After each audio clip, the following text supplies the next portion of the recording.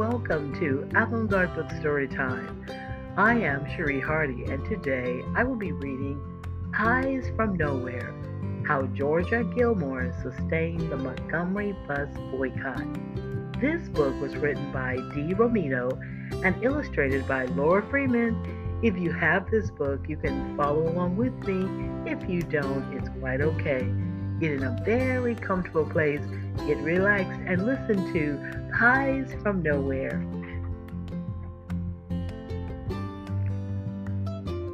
When Georgia Gilmore was a young girl, she lived on a farm in Alabama where she fed the pigs and milked the cows.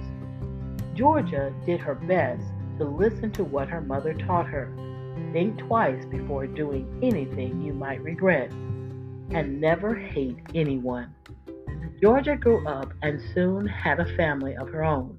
She did plenty of cooking along the way, and when it was time for something sweet, she knew just what to do.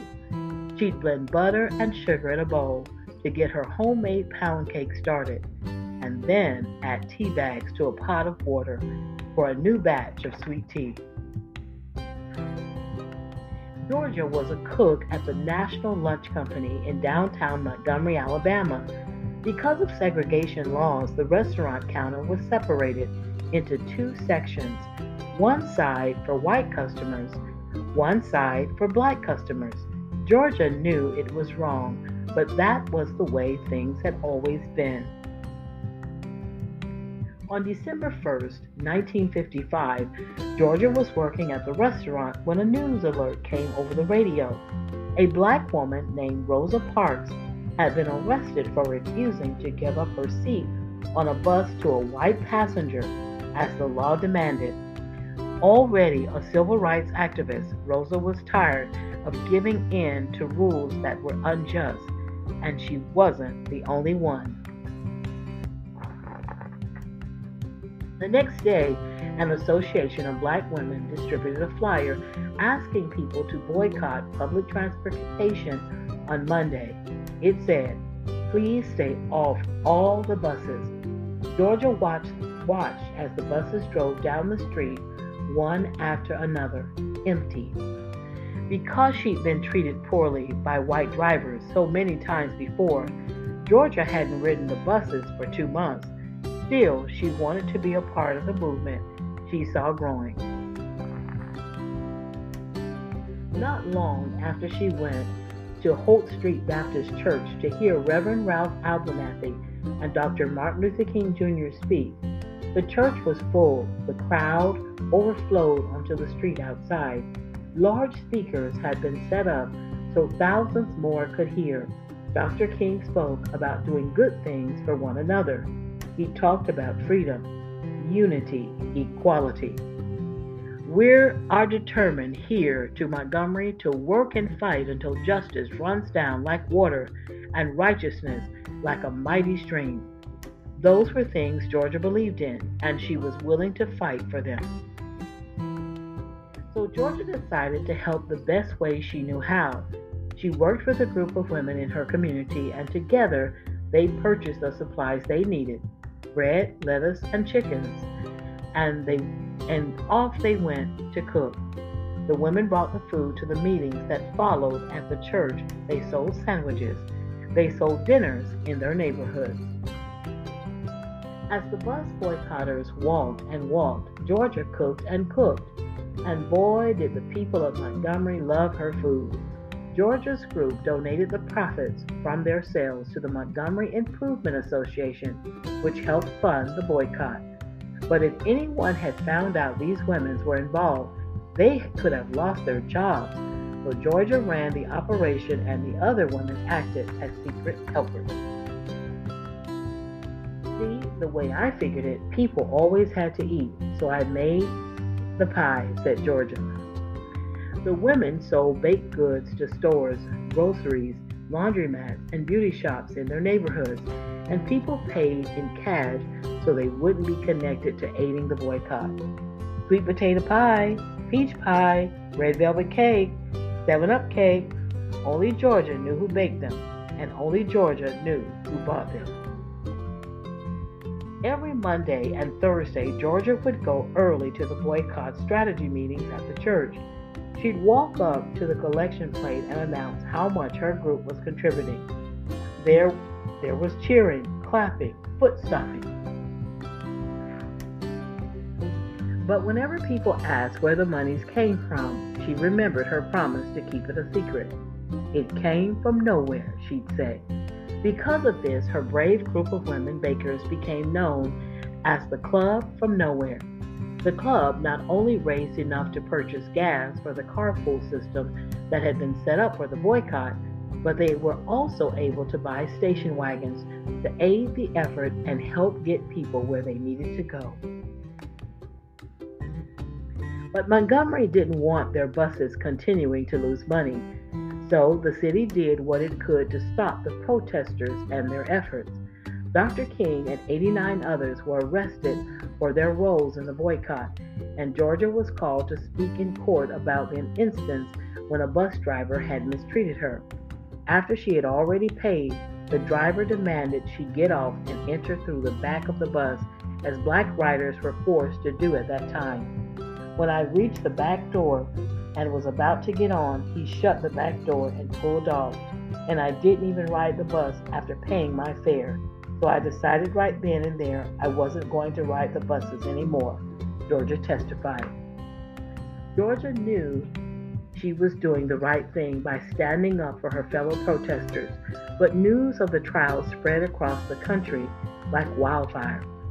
When the National Lunch Company found out she was a part of the boycott, she was fired from her job. Georgia was unemployed and raising 6 children on her own. She needed to find a new way to support her family. Dr. King encouraged her to start her own business. All these years you worked for somebody else. Now it's time you work for yourself, he said. He helped her improve the kitchen in her home, and Georgia got new pots and pans and cooking supplies. Word soon got around, and people came to eat at Georgia's. When they came to her house for a meal, they would eat wherever they could find a seat. And if they couldn't find a seat, they'd eat standing up. Georgia loved to talk and joke with her customers and friends. Soon enough, there were long lines to get a meal cooked by her. People ordered meals for delivery too. Georgia was making hundreds of lunches each day. She packed up fried chicken, black-eyed peas with okra, fresh corn muffins, and apple pie, and sent her kids out to deliver them. If you were lucky, you might even get homemade macaroni and cheese. She was providing good food for her community, but she was also bringing the people of Montgomery together, black and white. Dr. King frequently had meals at Georgia's house. Because she was a big woman with a big personality, he lovingly called her Tiny. And because civil rights leaders knew they could trust Georgia, her home became a place for important and often secret meetings. I just served them and let them talk, she'd say. On November 13, 1956, Georgia was cooking in her kitchen, listening to music on the radio when the station interrupted the song to deliver the news. The Supreme Court had declared that segregation on buses was illegal. The boycotters had won. Georgia was thrilled. People could ride the bus and sit anywhere they desired. At the next church meeting, Georgia sat in her seat and listened as Dr. King announced that the Montgomery bus boycott was a success. We didn't have to walk no more, said Georgia. Even before Martin Luther King Jr. got up there and told us it was over, we knew it was over, and we knew we had won. Still, there would be more battles to fight, so Georgia Gilmore kept right on cooking. The end. Boys and girls, here is an author's note that I would like to read to you. On December 1st, 1955, Rosa Parks was arrested for refusing to give up her seat to a white person. At that time, black passengers were only allowed to sit behind the colored sign on buses, and if more whites got on, blacks had to move back. While 2 other women had previously been arrested for fighting segregation laws on buses, Claudette Colvin and Mary Louise Smith, Rosa's arrest finally sparked the Montgomery bus boycott. which began on December 5, 1955.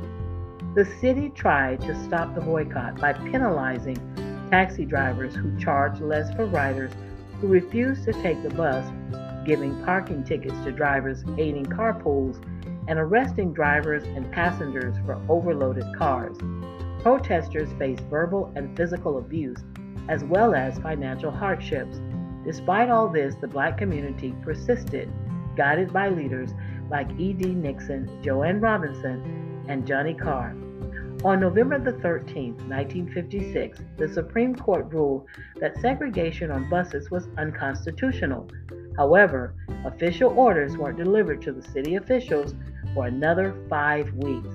The boycott ended on December 20, 1956, 381 days after it had begun.